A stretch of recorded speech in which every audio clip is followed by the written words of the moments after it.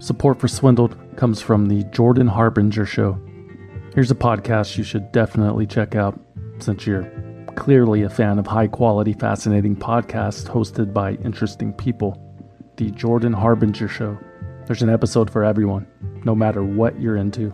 The show covers stories like how a professional art forger somehow made millions of dollars while being chased by the feds and the mafia.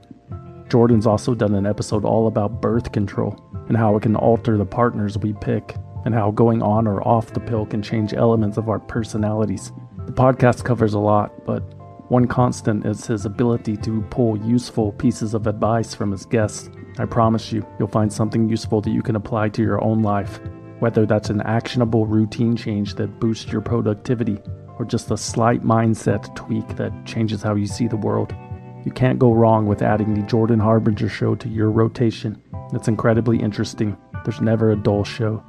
Search for the Jordan Harbinger Show. That's Herb as in boy, IN as in Nancy, GER on Apple Podcasts, Spotify, or wherever you listen to podcasts.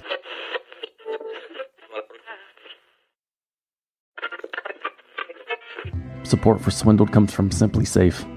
Summer is coming. Do you have any fun travel plans? I bet you do. And you're just going to leave your home unprotected like that? What's wrong with you?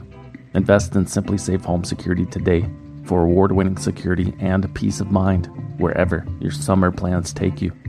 Simply Safe's variety of indoor and outdoor cameras and sensors will protect every inch of your home by detecting break-ins, fires, floods, and more. I actually know a guy whose basement flooded while he was on vacation, and he didn't even know it until he returned almost a week later. Apparently that's where he stored his very valuable comic book collection, which was completely ruined. He was inconsolable, but I tried anyway. I said, "I'm sorry, man, but this could have been avoided if only you had a Simply Safe security system." Simply Safe has given me and many of my listeners real peace of mind. I want you to have it too. Right now, get 20% off any new Simply Safe system with Fast Protect monitoring at simplysafe.com/swindled. There's no safe like Simply Safe.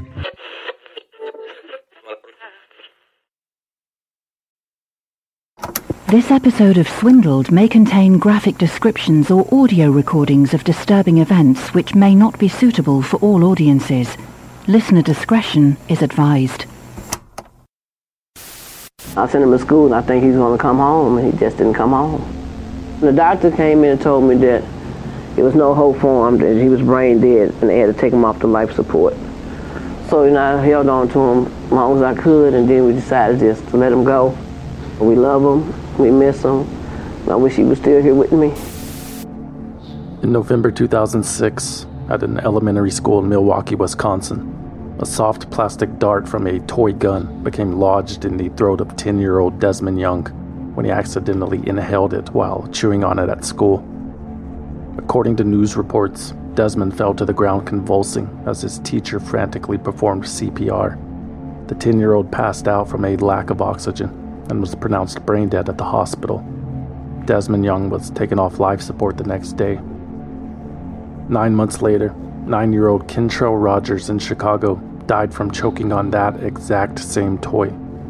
Like Desmond, the little suction cup tip of the dart had blocked Kentrell's airway when he accidentally swallowed it. You cannot get the dart out of the child, the chair of the federal government's Consumer Product Safety Commission told CBS News.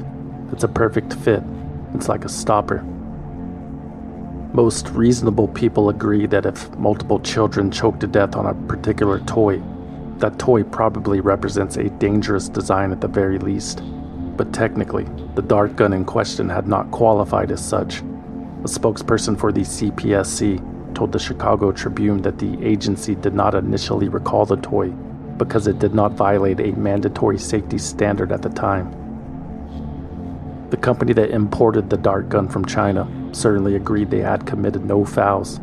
A lawyer representing Henry Gordy International, the Plainfield, New Jersey company that repackaged and resold the toy, said the dart gun adhered to all federal safety standards. Quote, "There really isn't any reason to put this plastic dart in your mouth, and I really don't think it's an unreasonably dangerous product."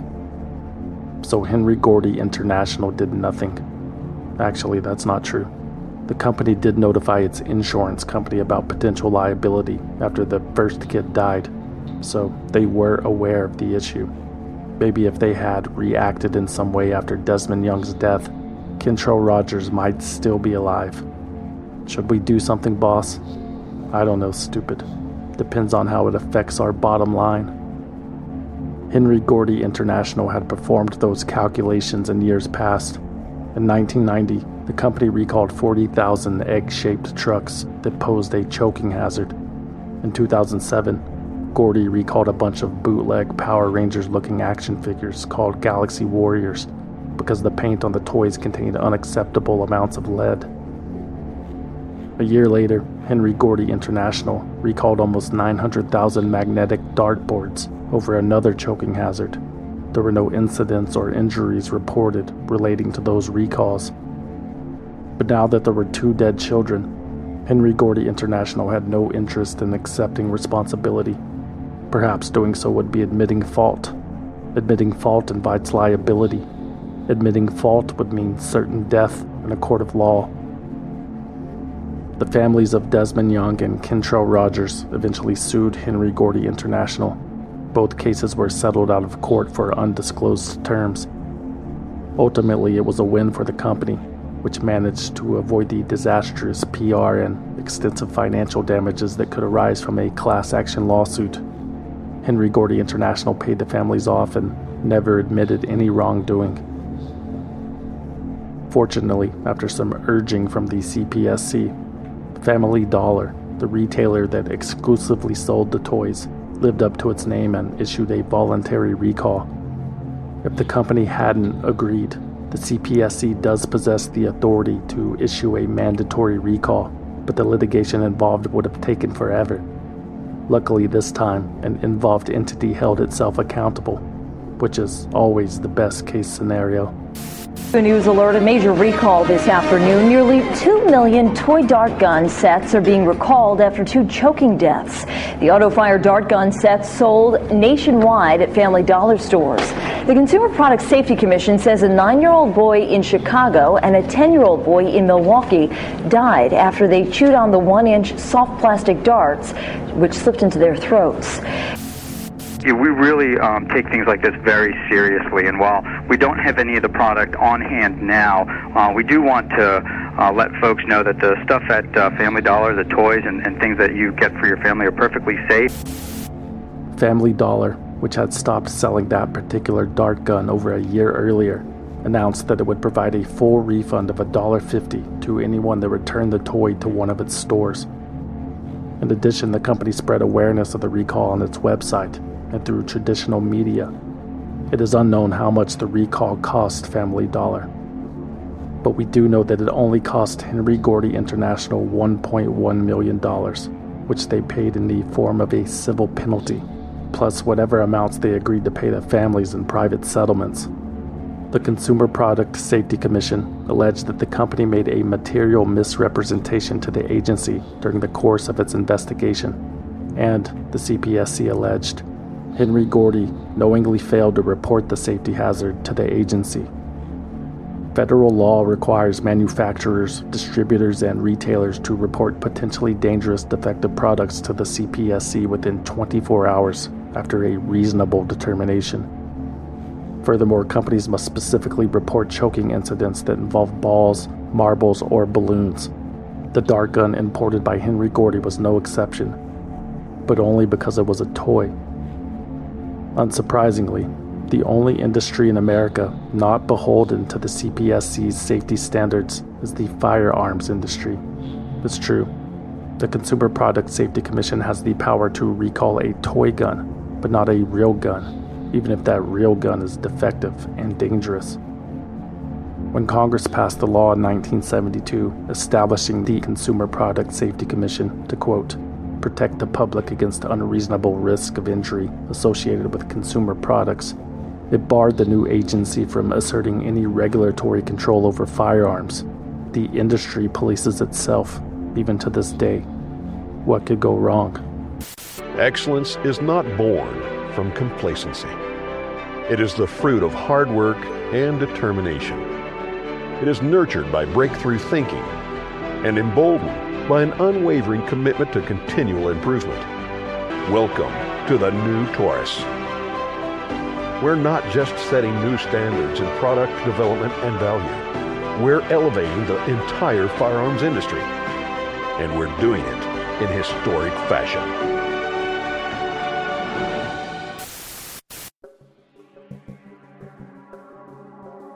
On July 29, 2013, a sheriff's deputy in Iowa dropped his Taurus PT-140 Millennium Pro pistol while pursuing a suspect on foot. The gun hit the ground clip first and fired a bullet into an unoccupied vehicle. No one was hurt in the incident, but an unintentional discharge is never welcome, no matter the context. Clearly, there was a problem with the Taurus PT line of pistols. The issue was replicated in controlled tests, but the company denied it, even though there had been numerous complaints and lawsuits in recent years. In 2009, Taurus, the Brazilian budget gun manufacturer, was forced to pay a $1.2 million judgment to an Alabama man who shot himself in the upper thigh when his PT-111 discharged after it was dropped on the floor. During the trial, the president and CEO of Taurus testified that the company had not conducted drop tests on the guns. A jury found them guilty. Taurus settled with the man out of court. In early 2013, Taurus was forced to recall almost 100,000 pistols of a different model that had been issued to the Brazilian police. There were complaints and video evidence of the guns firing without contacting the trigger mechanism, even when the safety was engaged. However, Taurus still would not publicly admit that there was a problem. But the previous cases were proof that the company had known its guns were defective for years, but never issued a recall. And there was no regulatory agency in America with the authority to force one, not even the ATF. Finally, a class action lawsuit was filed in late 2013 after the Iowa cop incident. Taurus stopped manufacturing the PT pistols, but millions were already on the street and in shops still being sold. While the terms of a potential settlement were negotiated between Taurus and the gun owners, more incidents occurred involving the defective firearm. In November 2015, Donald Dwayne Sims filed a separate lawsuit against the company after his new Taurus PT-609 unexpectedly fired when he tried inserting the ammunition clip. The bullet went through Donald's left palm before striking his wife in the arm and his son in the neck. 11-year-old DJ Sims died at the scene in his grandmother's living room. Donald Sims claimed he never touched the trigger. And in the weeks after his son was buried, the grieving father learned that his experience wasn't unique. For more than 18 months, a class action lawsuit had been pending against Taurus, who refused to remove the defective handguns from the market. Donald's wife had purchased the gun for her husband after Taurus was fully aware of the problem. Donald Sims' lawyer said that if Taurus had recalled the guns and stopped selling its inventory, DJ Sims would still be alive today. On July 27, 2016, a federal judge approved the class action lawsuit settlement. Taurus agreed to repair or replace nearly 1 million pistols that plaintiffs claimed were defective. The settlement would cost Taurus up to $239 million, depending on how many guns were repaired. "I am satisfied with the agreement," said Taurus Holdings president Anthony Ossotelli in an interview. "A company that stands behind its product and is willing to do the right thing for the customer actually gives us credibility. If you look at cases where companies had safety notices and recalls, the general public looks on that favorably and says this is a company that's a good corporate citizen, that's taking responsibility for their products, and we're doing the right thing. If you make 1 million guns, these things can happen," Ossotelli added. In 2021, a new class action lawsuit was filed against Taurus regarding a different defective pistol.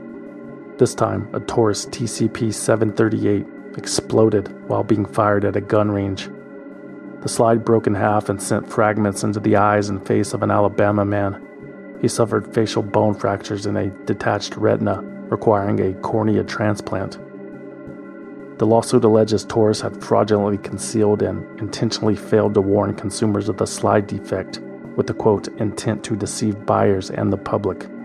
The settlement in that case is currently pending. Again, Taurus has admitted no fault. It's interesting to note that in most of these lawsuits, the plaintiffs' lawyers and their gun enthusiast clients stress that the allegations are not an attack on the American citizen's Second Amendment right to bear arms, but it's a slippery slope. Critics of the settlements agree. What's next? Are we going to start suing automobile companies? Cars kill more kids than guns on an annual basis. He's seen the bar graphs on Facebook. Ben Shapiro's face was on it. It's all the proof he needs. I think anybody that manufactures anything should be afraid. We're going to go after automobile manufacturers because criminals use it in getaway cars or to run a car into a crowd. So I think this sets a bad precedent. If those automobiles unexpectedly and defectively discharge a piece of shrapnel through a child's brain, then yes, maybe we ought to consider regulating and inspecting automobiles like we already do. Seems like common sense to me. But again, there's no middle ground in this debate. They're coming for your guns one draconian step at a time, I tell you. Just 45 more false flags to go before they're knocking on your door. Just you watch. If you believe that, I have a gun to sell you. It's a rifle made by Remington, the Model 700, the chosen tool of American freedom fighters and hunters for the past 60 years. To some, it's a symbol of exceptionalism. It's a symbol of ingenuity. It's a symbol of liberty, which you will have to pry from their cold, dead hands. To others, the Remington 700 represents one of the longest-running corporate cover-ups of our time. It's a symbol of dishonesty. It's a symbol of greed. It's a symbol of the stranglehold the firearms industry maintains over the United States of America, as if we need another reminder. A gun manufacturer denies that its most popular rifle is defective on this episode of Swindled.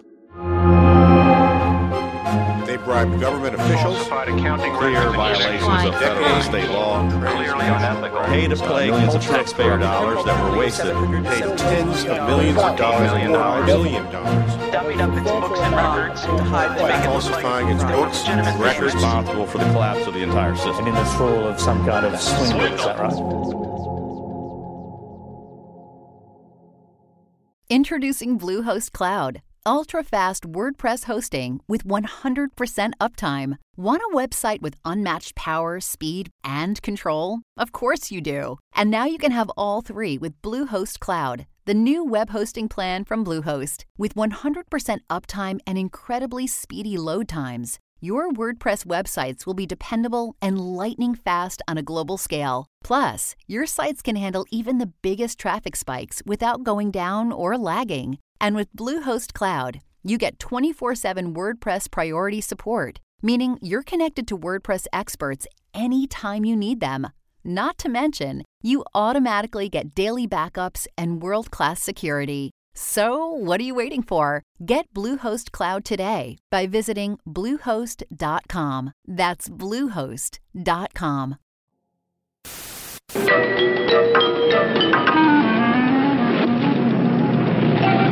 A good gun is the sum of all its parts. That includes small parts, which are held to specified tolerances and just as carefully handled, heat-treated, and so on, as the major elements.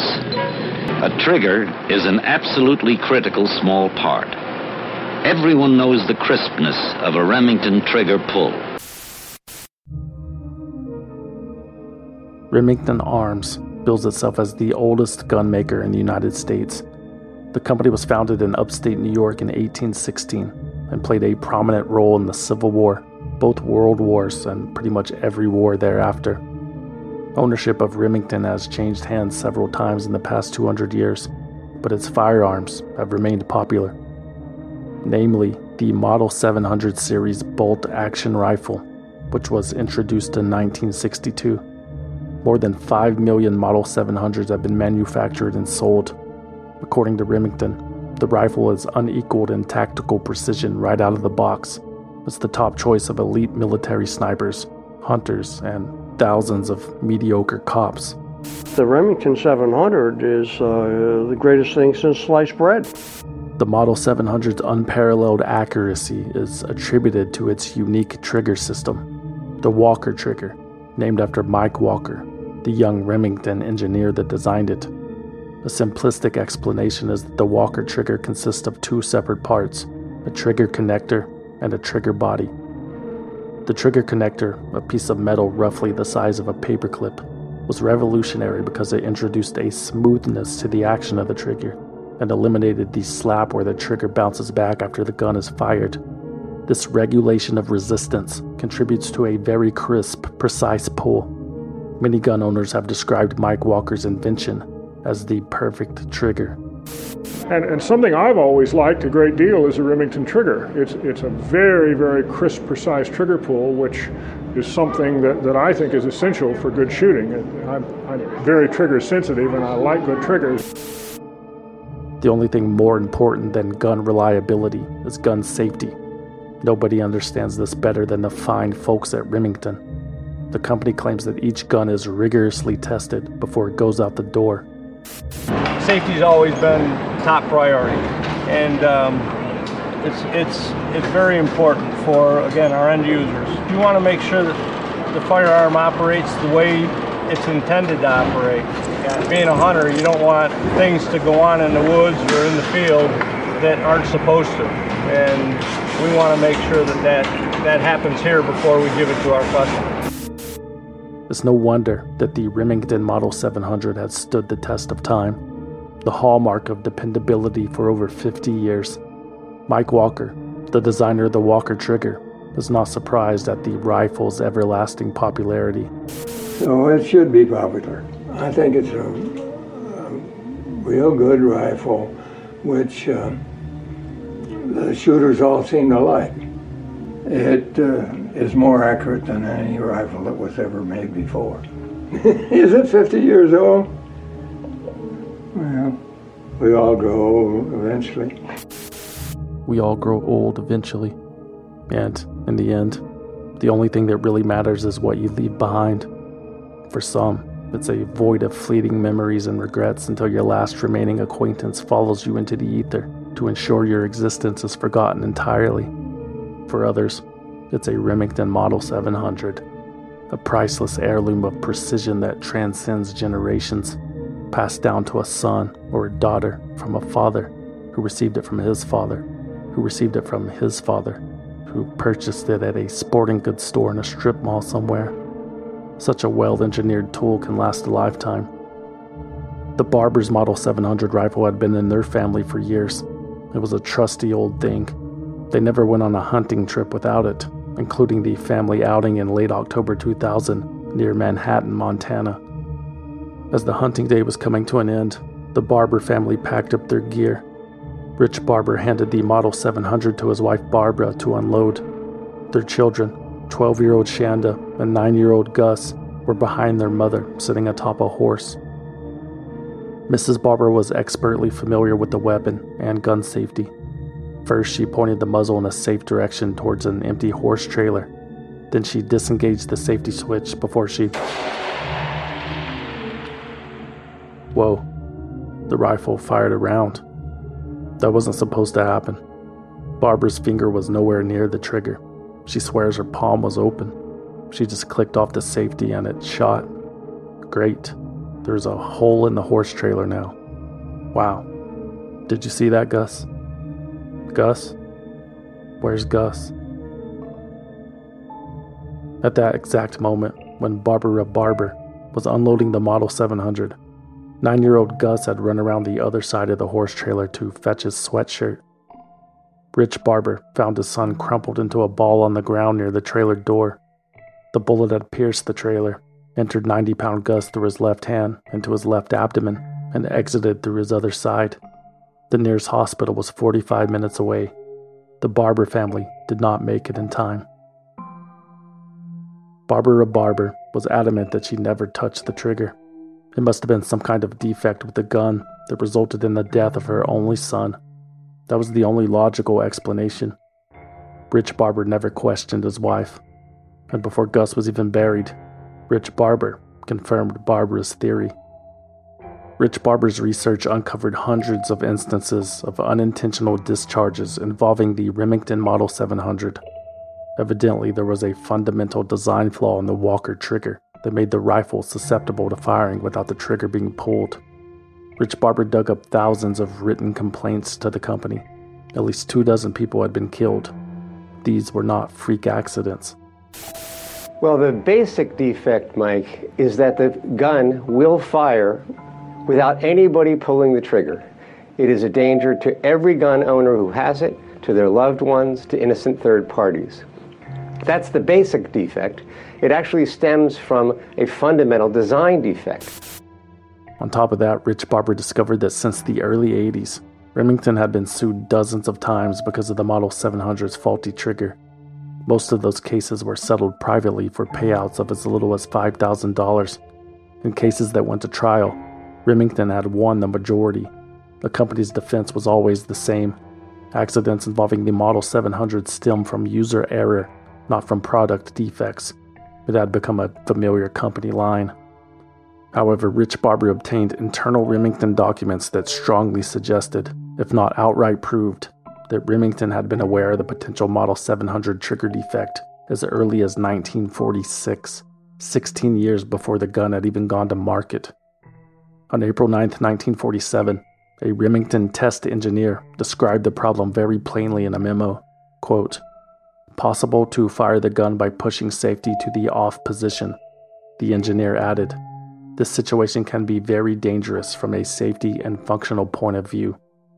In response, about a year later, Mike Walker, the designer of the Model 700's trigger, had proposed a solution to the problem.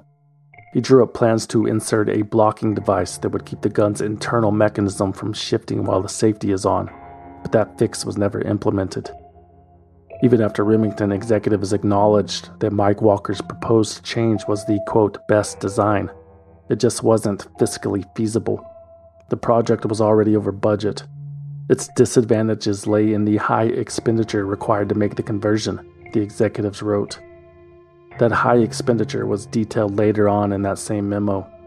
Remington calculated that including that blocking device and ensuring the safety of its customers would cost the company an additional 5.5 cents per gun. Remington decided it wasn't worth the expense. The Remington executive's decision was validated after the company's patent lawyers chimed in, quote, "Our usual potential liability for the safety of our product is augmented somewhat by our knowledge that some Model 721 safeties have misfunctioned. However, our liability does not seem out of proportion to the advantage of retaining the present construction, pending receipt of further complaints from the field." In other words, since Remington was aware of the trigger malfunction, the company's potential liability might be increased if, say, the guns start accidentally firing and killing children.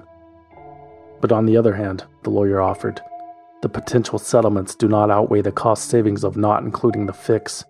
Do we save lives or do we save dollars? That was the moral dilemma at hand. Naturally, the corporation, noted sociopath, took the money without a second thought. And over the years, Remington has had plenty of opportunities to change course. In 1968, the Model 700 malfunctioned 100 times during a Consumer Reports evaluation. An experienced user might have caused a serious accident, the magazine reported. It was a devastating review. At the time, Remington was embarrassed internally, but publicly stuck to their guns. There's no issue with the Model 700, they assured. But behind the scenes, engineers began quietly working on a new trigger system over the next decade. The project even had a code name, NBAR, which stood for New Bolt Action Rifle. The trigger on the new gun would include a blocking device, just as Mike Walker had proposed. The goal was to make the Model 700 safer, but Remington proposed giving it a different name to avoid the optics of there being something wrong with the original. It's a 100% manufacturing defect that the company failed to warn, recall, retrofit. To their credit, Remington did consider recalling the Model 700 for a brief period in 1979. A jury had just awarded $6.8 million to a lawyer in Austin, Texas, who became paralyzed from the waist down after his Model 600 rifle discharged unexpectedly. That verdict led to the recall of the Model 600, which also featured the Walker trigger. But ultimately, the company decided against recalling the similar Model 700 for two reasons.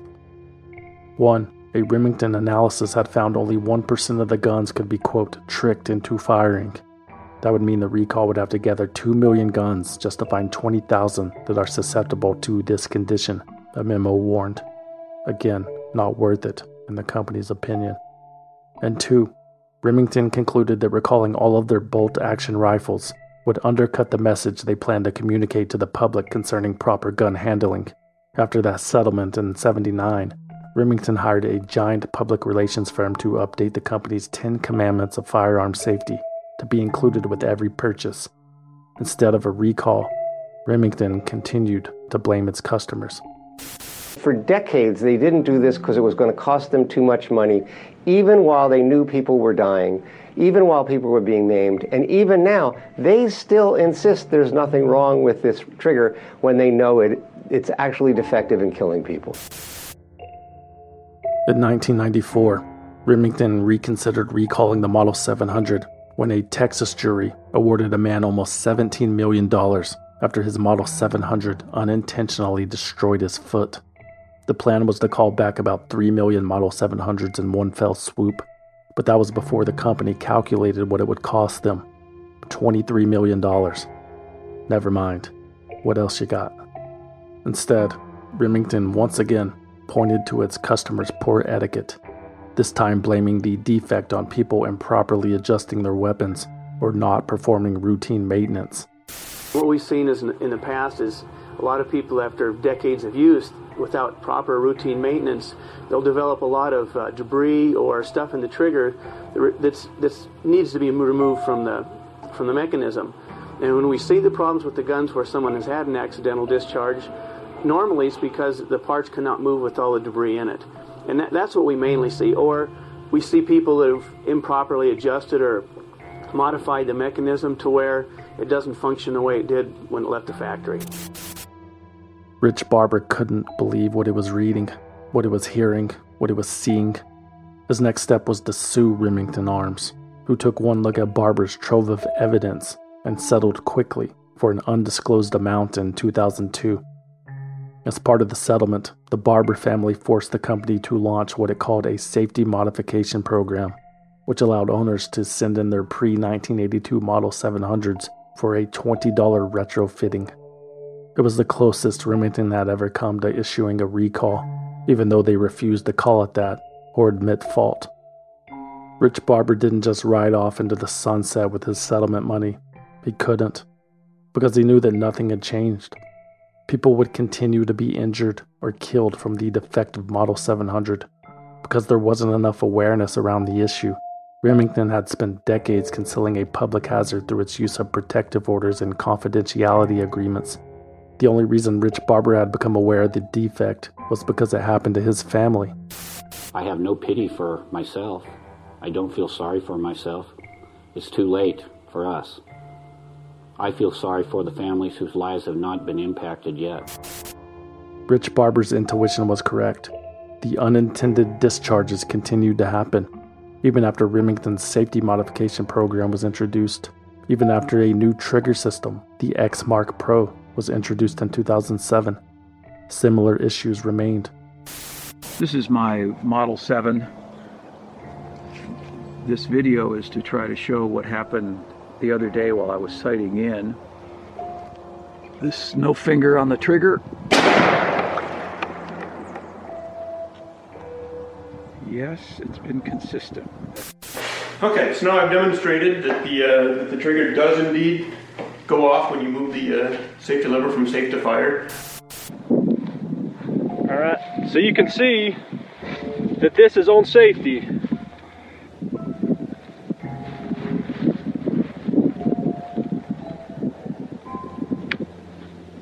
Okay, doesn't happen.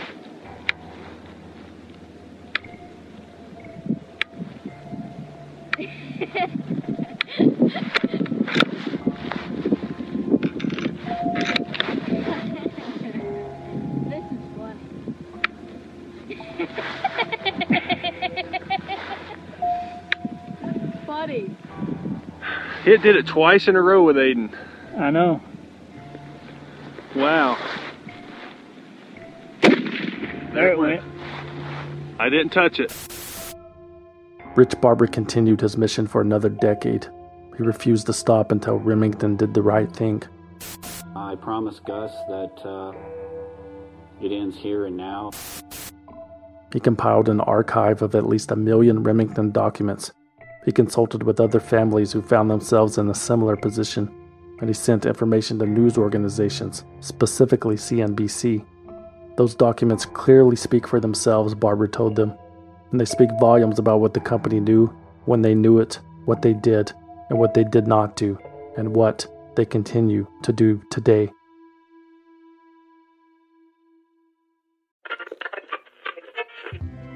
Support for Swindled comes from Delete Me.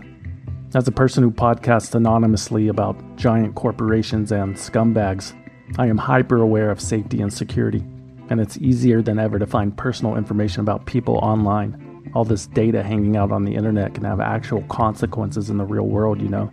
That's why I personally use Delete Me. Delete Me is a subscription service that removes your personal info from the largest people search databases on the web, and in the process helps prevent potential ID theft, doxing, and phishing scams. All you have to do is sign up and let Delete Me know exactly what information you want deleted, and their experts take it from there. You'll get regular personalized privacy reports showing what info they found, where they found it, and what they removed, and it's ongoing. Delete Me is constantly monitoring and removing the personal information you don't want on the internet as it pops up. True story. I've been using Delete Me since before they sponsored my show. There's nothing more satisfying than opening that privacy report and seeing all of the websites that have been stripped of my information. You'll be blown away at how many of these websites exist. Literally hundreds. It's a bit unsettling, I must say, but there's a solution.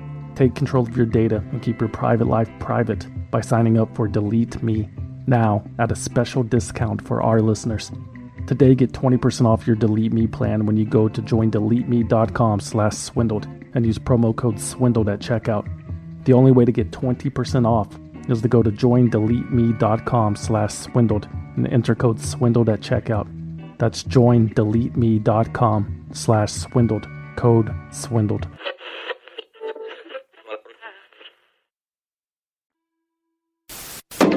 $5 million guns sold.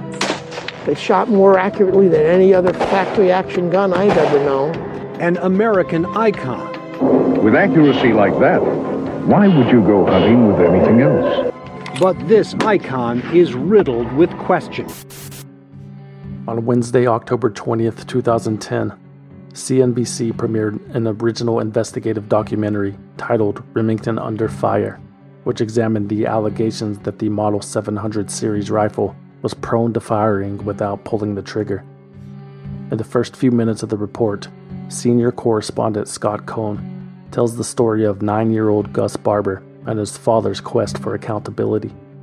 Then, Cohn interviews a gunsmith named Jack Belk, who served as an expert witness in multiple cases against Remington, in which he testified that the Model 700 is, in fact, dangerous. Later, CNBC features documents uncovered by Rich Barber to demonstrate how Remington has concealed the matter for over 50 years. To compound that illumination, former Remington insider Roger James confirmed the company's culture of secrecy. The Remington way, Roger James confessed to Scott Cohn, is, quote, "You just don't tell nobody nothing." CNBC also tracked down the designer of the Walker trigger himself for an interview. Mike Walker was 98 years old and living in a retirement community in North Carolina. On camera, Walker confirmed that he had designed a safer alternative but was turned away. You had another design when you originally were doing the original I trigger. had a design that locked the trigger, yes. But you don't know why they didn't use that in the first place. Yes, it had something to do with cars. Remington Arms was not pleased with CNBC's portrayal of their company and its products. The gunmaker sent the network an official statement ahead of the documentary's release.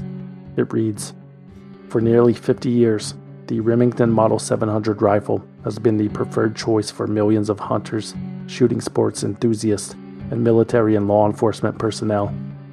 Despite emotional reporting of baseless and unproven allegations and plaintiff lawyer assertions, several undisputed facts remain. The Model 700 is the most popular, reliable, accurate, and trusted bolt-action rifle in the world, with over 5 million rifles produced and billions of rounds fired over nearly 5 decades. The Model 700 is the firearm of choice for elite shooters from America's military and law enforcement communities, and has been the platform for the United States Marine Corps and the U.S. Army precision sniper weapon systems for over 2 decades, both of which specifically require the Walker trigger mechanism. The Model 700, including its trigger mechanism, has been free of any defect since it was first produced, and despite any careless reporting to the contrary, the gun's use by millions of Americans has proven it to be a safe, trusted, reliable rifle. Both Remington and experts hired by plaintiff attorneys have conducted testing on guns returned from the field, which were alleged to have fired without a trigger pull, and neither has ever been able to duplicate such an event on guns which had been properly maintained and which had not been altered after sale. Remington takes safety very seriously. We support hunter safety and other educational programs nationwide, and include with every Remington firearm the 10 Commandments of Firearm Safety, which urgently remind every gun owner that if proper firearm safety rules are followed, no accidental injuries would ever occur. The men and women who build, own, and shoot the Remington Model 700 take great pride in the product that over the last half-century has set the bar for safety, reliability, and performance. That statement is dated September 7th, 2010. By the time that CNBC documentary aired in October 2010, recalling the Model 700 series of rifles would have cost Remington $500 million. Instead of doing that, the company spent $2 million on a response. The company produced its own documentary to counter CNBC's allegations one by one. Reporting the news is a serious business, especially when it comes to allegations that can damage reputations, raise doubt about the people and products we trust. Sometimes, though, reporters don't get the whole story.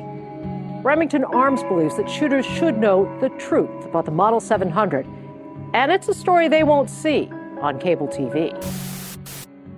Remington announced that a review of CNBC's program uncovered numerous inaccuracies, misstatements, and mischaracterizations, all to support a false conclusion that there was a design flaw in the Model 700 that makes it prone to accidental discharge. According to the company, none of that was true. Take, for instance, the Barber incident. Remington said their gun was tested after Gus was killed, and the defect could not be duplicated. It's a sad story, the company agreed, but where's the proof? At the end of the day, with the Barber incident, we weren't there when that happened, and we feel for that family. I mean, I have the deepest sorrow for any family that suffers that kind of loss. At the same time, CNBC did not make a factual tie between what happened during those personal tragedies and a defect in our firearm. Nor did Roger James, the so-called Remington insider interviewed by CNBC, because Roger James wouldn't know. The company said that Roger James never worked at the Remington Arms plant. Roger James merely handled customer complaints related to Remington ammunition, and he retired 17 years ago.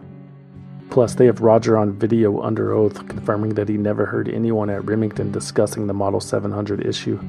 Nothing more than sour grapes, Remington supposed. Remington's focus remains on information, not innuendo.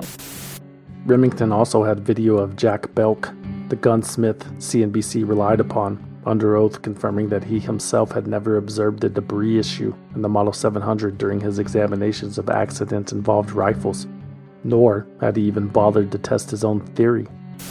My question, though, related to Remington Model 700s and 710s, whether you had ever examined any of those guns from the field and found there to be debris or manufacturing scrap causing a precipitous engagement. No, sir.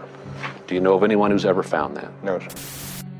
Remington also emphasized the fact that Jack Belk admitted that he earned more than 50% of his income by testifying against several different firearms manufacturers.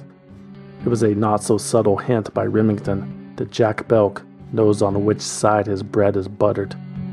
You didn't mind them coming around? Well, yes, I did. I didn't actually tell them they should come. But they came anyway. Yeah. The company also took exception to CNBC's interview with Mike Walker, the legendary inventor of the Walker trigger.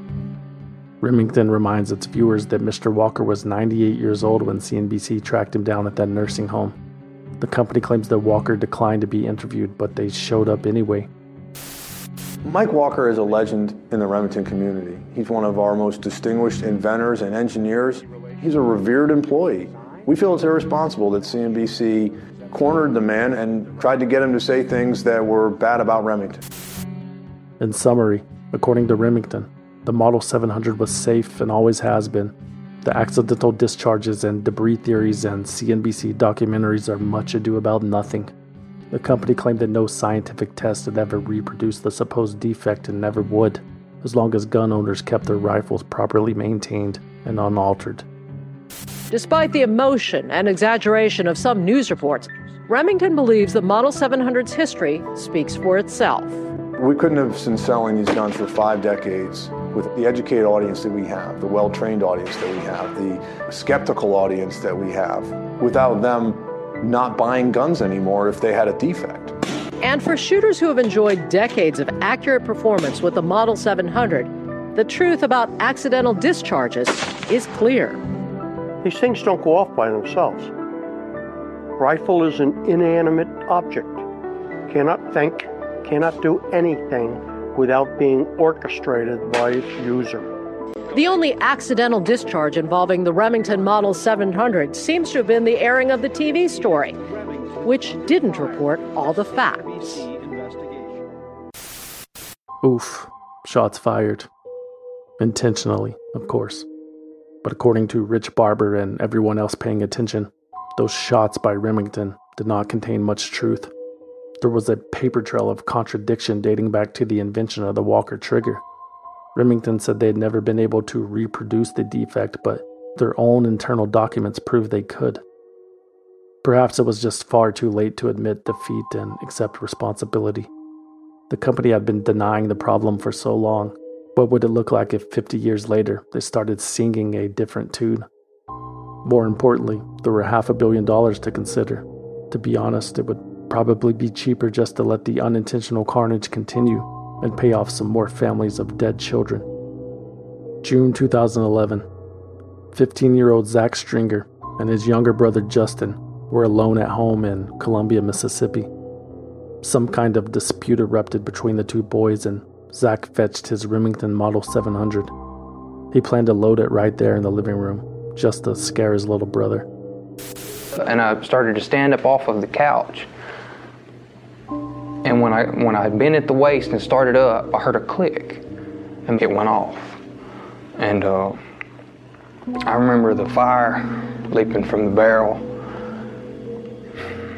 I remember seeing it hit. It was just, half his head was gone.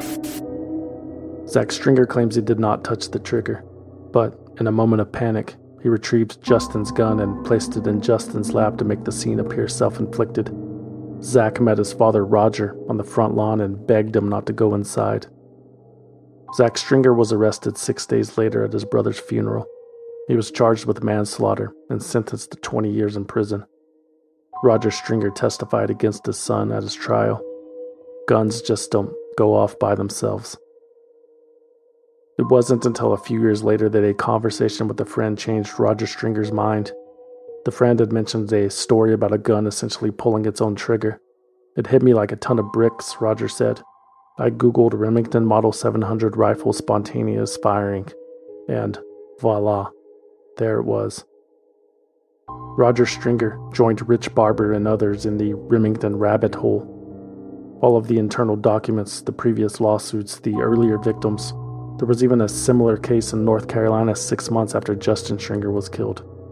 December 23, 2011, 16-year-old Jasmine Thar and her cousin Jamisha McMillan were standing in the front yard of their grandmother's house waiting to go Christmas shopping when a bullet from across the street tore through Jamisha's chest straight into Jasmine's heart.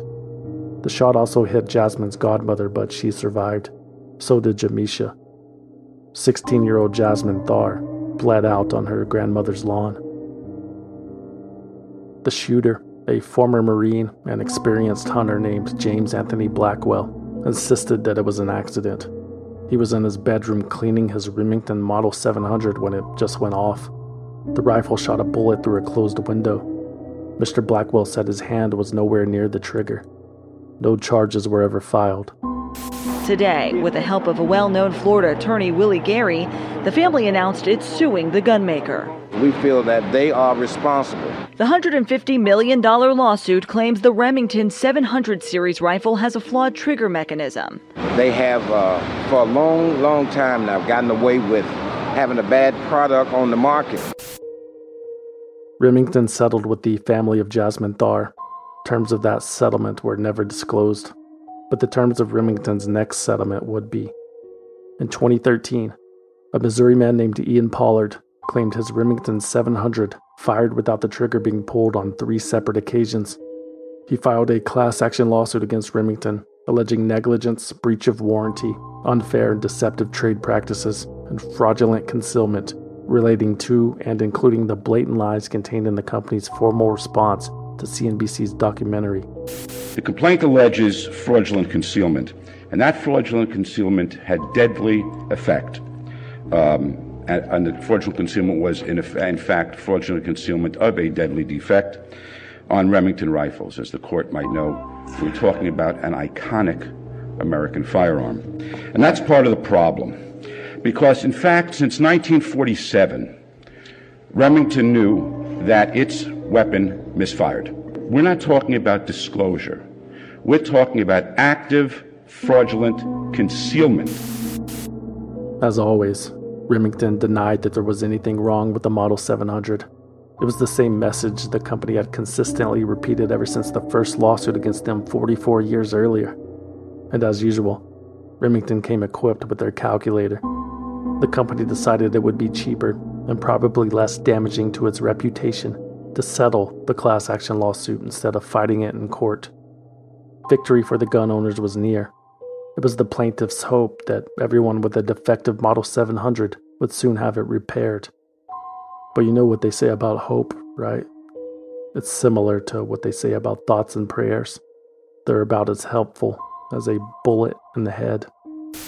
There are 7.5 million of these rifles still out there. Every single one of them is a danger.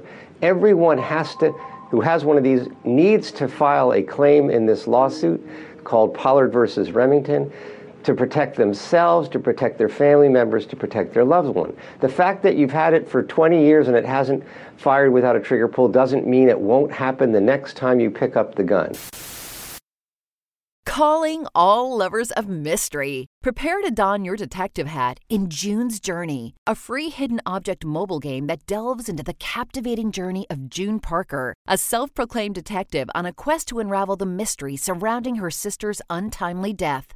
Take a trip in time to the glitzy 20s and play as June, deciphering clues and unveiling secret plots within thousands of beautifully illustrated scenes. The thrill is endless with new chapters added weekly, allowing you to not only enjoy the detective adventure, but also to personalize and decorate your very own Orchid Island where the story takes place. How sharp are your detective skills? Find out when you download June's Journey on your Android or iOS device or play online via Facebook Games. Your detective journey awaits. A class action lawsuit against Remington Arms Company is now final. The final step comes 18 years after the death of 9-year-old Gus Barber. The young boy was killed in a hunting accident October 23rd of 2000. In 2014, Remington Arms agreed to settle a nationwide class action lawsuit. The settlement came after dozens of similar cases, thousands of complaints, and at least 24 deaths over 50 years related to the Model 700 trigger defect. Still, Remington maintained that its guns were safe and blamed user error. But in order to avoid the, quote, uncertainties and expense of protracted litigation, the company agreed to retrofit an estimated 7.5 million rifles with a new trigger mechanism.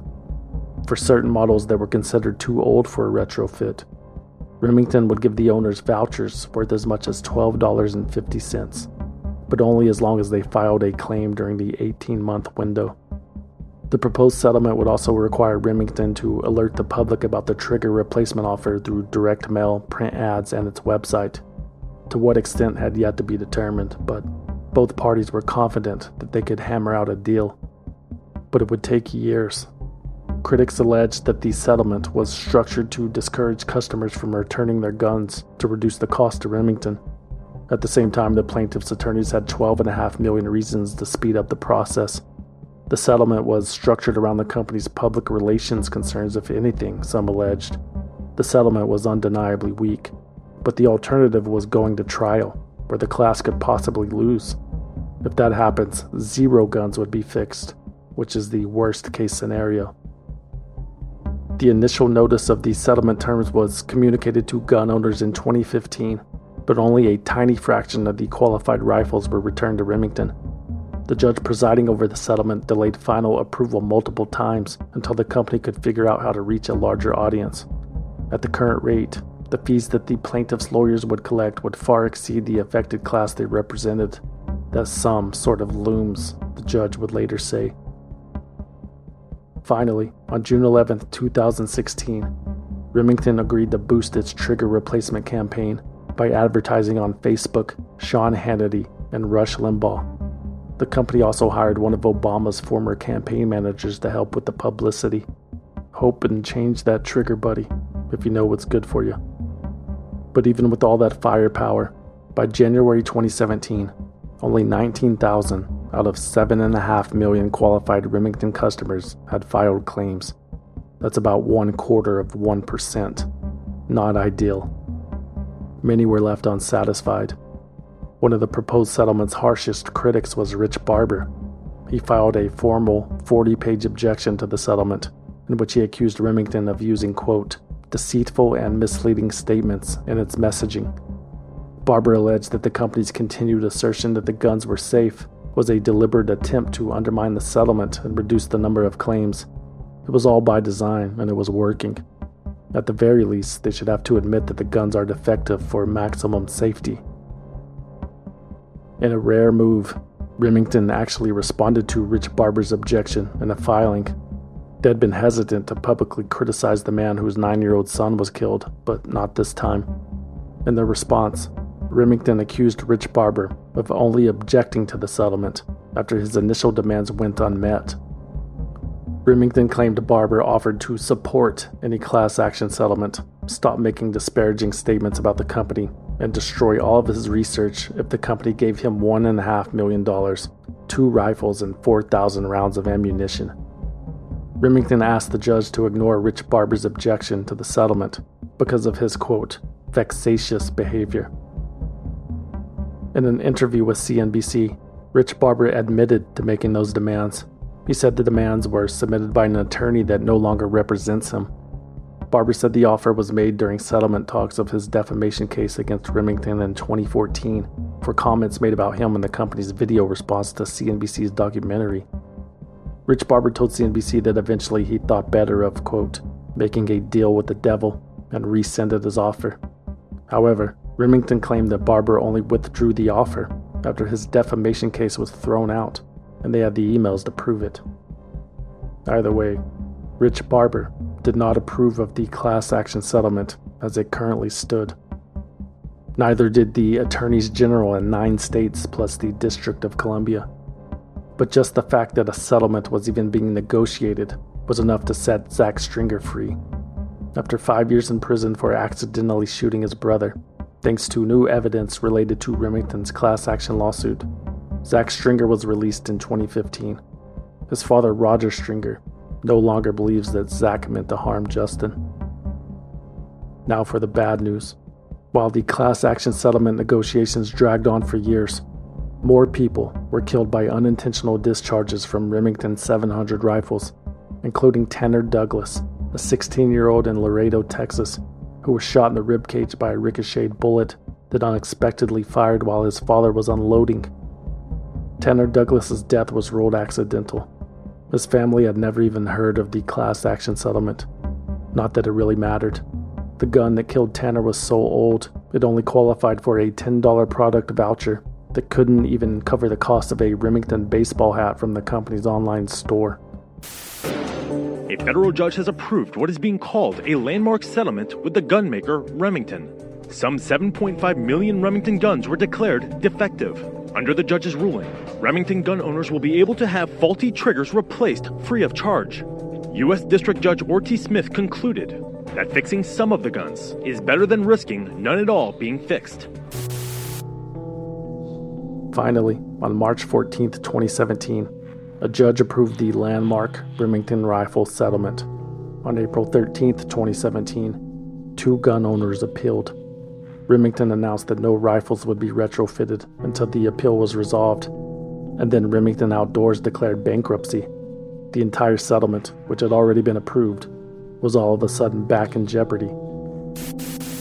Remington Outdoor Company announced Thursday it's emerging from Chapter 11 bankruptcy protection after shedding $775 million in debt. The company had fallen on hard times in recent years. They were sitting on a lot of unsold inventory after Hillary Clinton failed to win the 2016 election. Plus, those product liability claims, including the class action, were really starting to add up. Plus, investors didn't want to touch Remington after that kid used one of their Bushmaster-branded rifles to murder 27 people at Sandy Hook Elementary and his mother at home. That was a whole other issue progressing through the courts.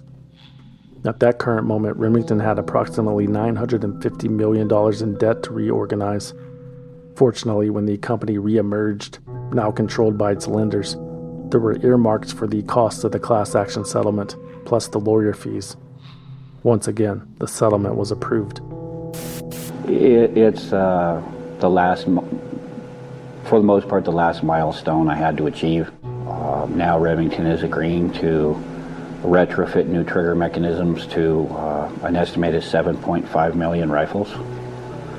And the fix is there, and I want the public to be aware that if there was ever a time where they had any questions in their mind, now they can have their rifles fixed free of charge. The Remington class action settlement became official on October 24th, 2018. For Rich Barber, it was a long time coming. It felt like the end of an era, but not the end of the road. He told CNBC, quote, "I'd like to believe that I have a part in getting to this time and place in history. I would like to believe that 15 years of my painstaking work and my detailed analysis of Remington's documents, putting the pieces of the puzzle together, made a difference in my son's memory."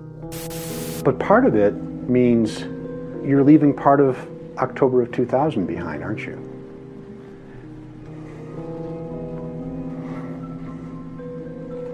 I have to. I have to move forward.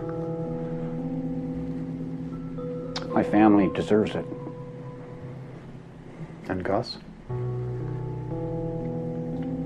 I'll never leave Gus behind. People don't die and are just gone. What immortalizes us is that we're never forgotten. Gus will be immortalized, and I don't think that Remington will ever forget his name. On October 6, 2020, CNBC reported that multiple gun owners had complained that the rifles they had repaired as part of the settlement were malfunctioning, some of which had no issues before they were retrofitted. "It cost me an elk," William Cook of Columbus, Montana told the network. He said his rifle fired a round when he switched off the safety, but instead of getting the gun fixed or destroying it, Mr. Cook told CNBC that he traded it to a local gun dealer. A rifle that fires unexpectedly. Sounds like someone else's problem to me. Rich Barber's work has continued. He said he receives calls from families every year who are currently living through the tragedy that he lived through more than 20 years ago. And it could have all been avoided if the one company responsible had taken responsibility. The documents don't lie, the people at Remington do, and I'm just going to keep going and disseminating this information, and anything that I find in here becomes a matter of public record. The hits keep coming. On February 15th, 2022, Remington settled another lawsuit, this time with the families of 9 Sandy Hook school shooting victims, who, contrary to popular belief, did not sue the company for the wrongful death of their children. They couldn't, thanks to a 2005 law Congress passed called the Protection of Lawful Commerce and Arms Act, which grants immunity to the firearms industry when its products are used in a crime, unless a state law is violated. Instead, the Sandy Hook family sued Remington because of the company's marketing, which specifically targeted disturbed, weak little men. "Consider your man card reissued," read an advertisement for a Bushmaster AR-15 style rifle, similar to the one Adam Lanza used to mow down school children half his size. The lawsuit accused Remington of promoting hypermasculinity and combat dominance, while marketing a weapon designed to maximize battlefield fatalities to untrained civilians. It was deceptive marketing, at least, the families argued, which violated the state of Connecticut's fair trade laws.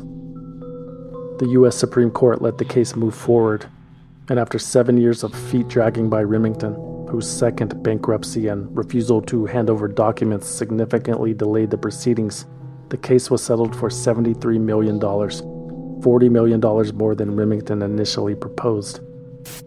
Tonight, a legal settlement for families who lost loved ones in the Sandy Hook Elementary School massacre. The gun maker, Remington Arms, settling for $73 million because of what experts call a crack in the shield that has protected gun makers in the past.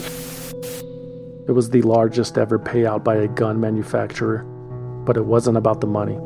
The Sandy Hook families have said that the central aim of the lawsuit was to force change, to pry open the gun industry, to subject it to more scrutiny, to hopefully prevent the next tragedy from occurring. But you know what they say about hope. Today marks an inflection point when our duty of care to our children as a society finally supersedes the bottom line of an industry that made such an atrocity as Sandy Hook possible to begin with. Today is a day of accountability for an industry that has thus far enjoyed operating with immunity and impunity. And for this, I am grateful. After Dylan's murder, I made a very early promise to do everything in my power to honor his short life by creating change that would save the lives of other children and prevent mass shootings like the one that destroyed our family. This lawsuit has been part of that promise. 8 long years, we've continued our fight to hold Remington accountable for its role in prioritizing profit above safety and using reckless marketing techniques to appeal to at-risk and violence-prone young men. But how many more Newtowns, how many more San Bernardinos, how many more Auroras, and how many more Orlandos, and probably in 6 months we can add another name to the list until the Remingtons of the world say, you know what? It just isn't worth it anymore. On June 3rd, 2022, the Texas Tribune reported that lawyers representing the family of a 10-year-old victim of the Uvalde school shooting have requested marketing material from the Georgia-based manufacturer behind the AR-15 style assault rifle used to kill 21 people at Robb Elementary. Is this loophole our only hope? The family of a Buffalo shooting victim may sue a major gun manufacturer that's planning to move its headquarters here to West Georgia. The family has hired 2 lawyers since that time to investigate a potential lawsuit against Remington. Probably. Well, I'll say so long for now. It was mighty fine being with you for a few moments. And until we meet again, all of us at Remington will be busy working on new and improved products for good hunting and good shooting.